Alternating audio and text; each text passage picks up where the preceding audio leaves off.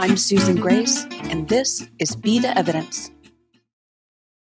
We are at the new moon solar eclipse in Sagittarius, which will be conjuncting the galactic center now at 27 degrees. The eclipse is at 23 degrees Sagittarius. Mercury at 20 degrees is involved, as well as the south node at 19. I want to say that this eclipse is going to have an impact on you for the rest of your life. And I realize that sounds hyperbolic. Lots of transits have an impact that lasts for the rest of your life. So I won't say that. But I will say that this is a moment in time that no one has ever experienced before, and no one will ever again, not in this lifetime. That's because the last time, simultaneously while this is happening, Pluto obviously is in Capricorn with Jupiter and Saturn within the same week of this eclipse are going to work their way into Aquarius. The last time just Pluto was in Capricorn by itself, as you well may know, was the U.S.'s Boston Tea Party Declaration of Independence, that kind of stuff.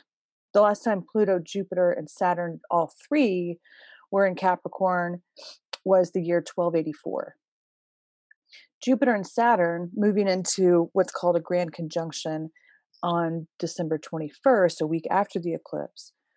That will begin a roughly 200-year cycle of those two conjuncting each other every 20 years in air signs. So all of that together is happening with this eclipse. So even if nanobots were to take off and our lifespan were to jump up to 150 all of a sudden, you still wouldn't be in this spot. Not like this. And what I think is going to probably unfold with this eclipse is that there will be, in the lead up to it, there will be a moment of feeling exhausted, and that quite possibly we should maybe think about giving up. That's because Sun and Moon and Mercury will cross the south node before they start to meet up for the eclipse. That eclipse, Sun and Moon at 23 degrees was where the galactic center was at during the Boston Tea Party Declaration of Independence. Right there at that same spot. So US is having a Pluto return with an eclipse on the degree where the galactic center was last time Pluto was here, and we're moving into an age of awareness. And I think that it's probably going to play out as a Declaration of Independence, like literally for us as individuals. The reason I say that is because the eclipse is going to ask you to restore your beliefs about hope and possibility, unlimited possibility. And in order to restore that, you're going to have to drop all of the stories that you tell yourself about disappointment and heartbreak and the ways that you've believed in possibility before, but it didn't work out. And it's asking you to go ahead and believe again. Believe again without knowing how situations are going to land, not knowing all of the information about exactly where we're going into the future, not knowing how it's going to play out, but to leap into trusting that the greater force of life is in our favor, that possibilities will be shown to us when we need them. Can you do that without knowing absolutely everything ahead of time?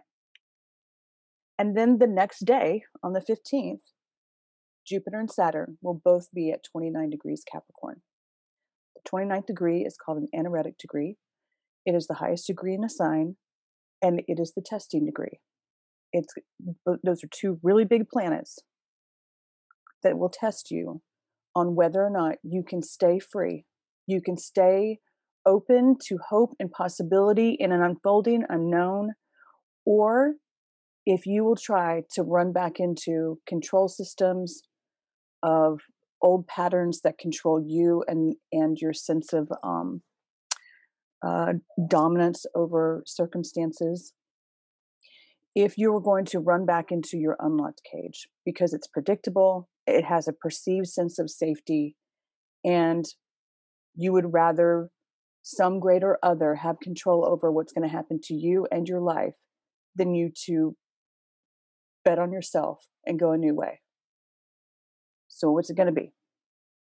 I think that there will be a lot of people who are afraid of change, afraid of evolving, afraid of going into a new way of being in the world because we just don't know how it's going to work out yet. Afraid of integration into a greater sense of oneness in humanity, and they're going to double down on their beliefs. They're going to try real hard to keep the old ways in place. And that's definitely a choice to be made. But it won't work. The old ways, the old systems, the old traditions and rules and expectations and institutions, the old suppression, it's over. It's over. There will be more dismantling because Pluto is not out of Capricorn until 2024. But Jupiter and Saturn are going to move on.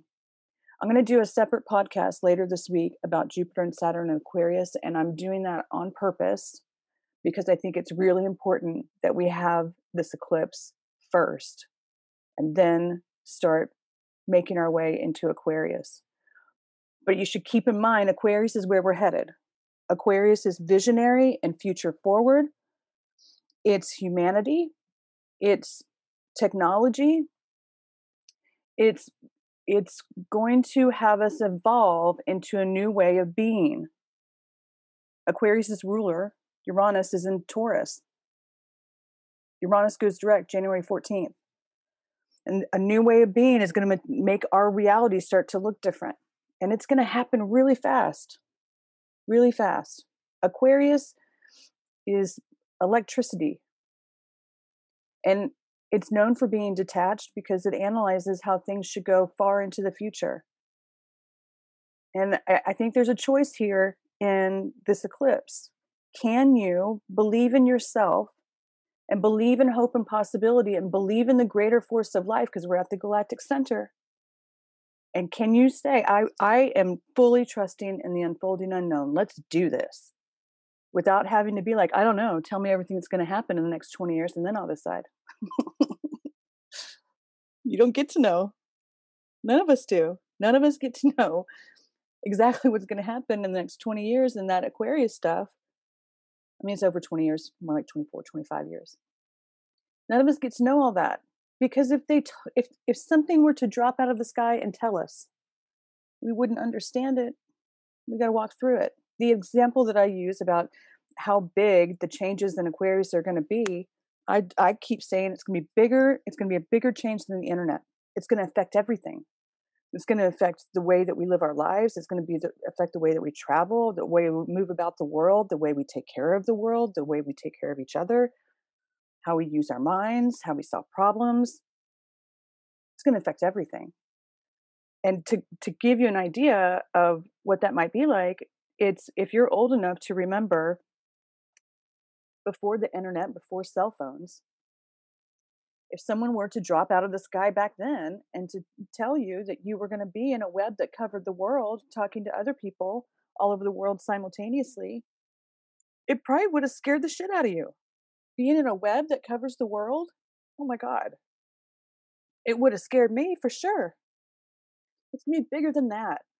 It's going to be ways that we wouldn't understand if we saw it all in an instant. I'll talk more about what I think is probably going to happen in the podcast that I'll put up later in the week. But for right now, it's, can you restore your sense of hope and trust and possibility in real time and know that you're adaptable? Know that you are totally down for discovery. You're totally down for evolving. Let's see what happens. Let's move through it together. Let's solve problems. It's going to be really important that we show up and really believe in a change in times. Let the change in times happen. Let it happen. It's going to be fine. It's going to look like chaos at first. It will. Because there's going to be people who are in resistance who are going to lay down hard and say no. And, in a lot of cases, we're just going to have to swerve right around that. Go right around it. I think that we're going to have to change the way that we understand how problems get solved. That as individuals, collectively, we are responsible for humanity and the stewardship of the planet. Some greater other isn't going to come do it for us. And frankly, do we want some greater other to come do it for us? Because sometimes we get led down paths we didn't vote for. And we look up and go, what the hell are we doing? Why are we here? We're responsible for humanity. And if we're going to do that, we have to be willing to adapt and to trust ourselves and each other and the greater force of life. So if you have doubt, ache about disappointment from the past, if you're still telling yourself stories that aren't true about what has happened before, about what's happening now, about what's going to happen next, getting caught up in stories, lay them down. Lay them down. Life is not a story. You have never been alive in the past. You will never be alive in the future. You are always alive right now. Life is an experience that happens in real time. And we can trust that. And we can build a better way of being here. Thank you for joining me this week. If you'd like ongoing support outside of these podcasts, you're invited to register as a member at betheevidence.live and receive your invitation to join all of our community in the new app, which we are very excited about. You can also schedule one-on-one time with me at susangrace.org. We'll talk again soon.